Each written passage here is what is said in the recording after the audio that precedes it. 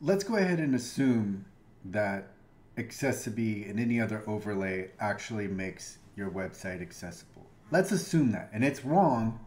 That's not true. Overlays, these accessibility widgets, they don't make your website accessible whatsoever in any way, shape, or form. But let's just assume that they do. Even if they do, even if they worked flawlessly, there is one fatal flaw. And that fatal flaw is that you have to activate it. So you're creating this separate experience whereby if someone has a disability, they have to activate an accessible version of your website because your website inherently isn't accessible. So what happens if someone doesn't know to activate this separate version of your website? Well, they're left with an inaccessible website. That's a fatal flaw, right? Because what overlays are hoping is that everyone focuses in on screen reader users because their link there to activate is going to be presented first to someone who is using a screen reader. But I mean, what if a screen reader user simply bypasses it right away, just knowing they're going to go to content lower down on the page? What if they're skipping ahead right away and they get an inaccessible website because they didn't pay attention to the link? Or what if someone has a different disability and they go to the website and they don't notice the clickable icon to access this supposedly accessible version of the website? What are they left with? An inaccessible website.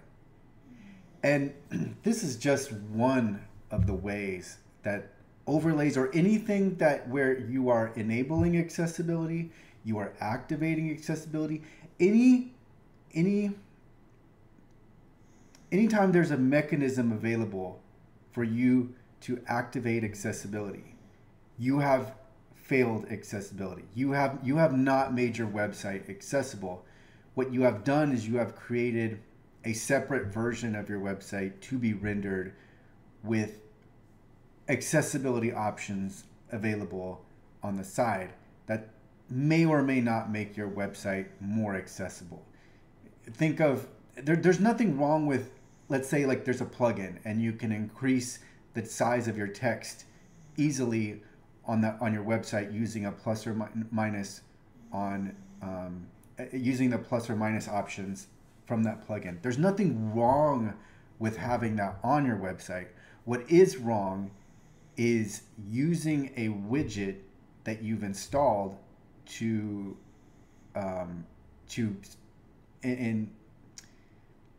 furtherance of making your website accessible. It doesn't make your website accessible. It just adds those options on top of your website.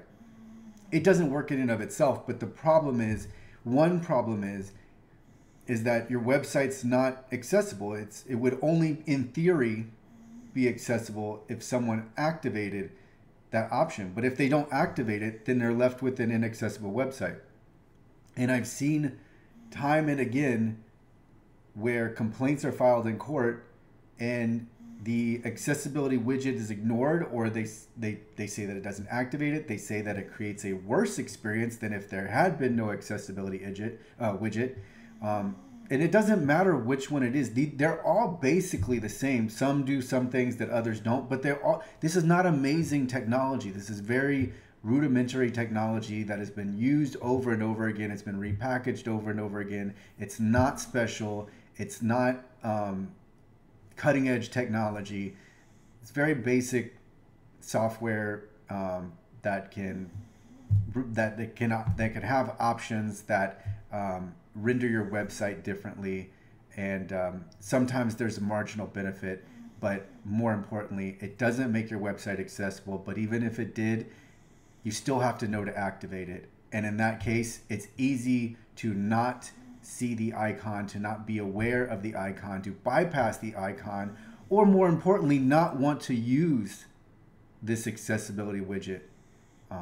So it just the widget itself introduces contemplations that shouldn't even be necessary for someone to use and access and interact with a website, right? Everyone should be able to go to a website. The way we experience that website may be different, but either way, all experiences should be accessible.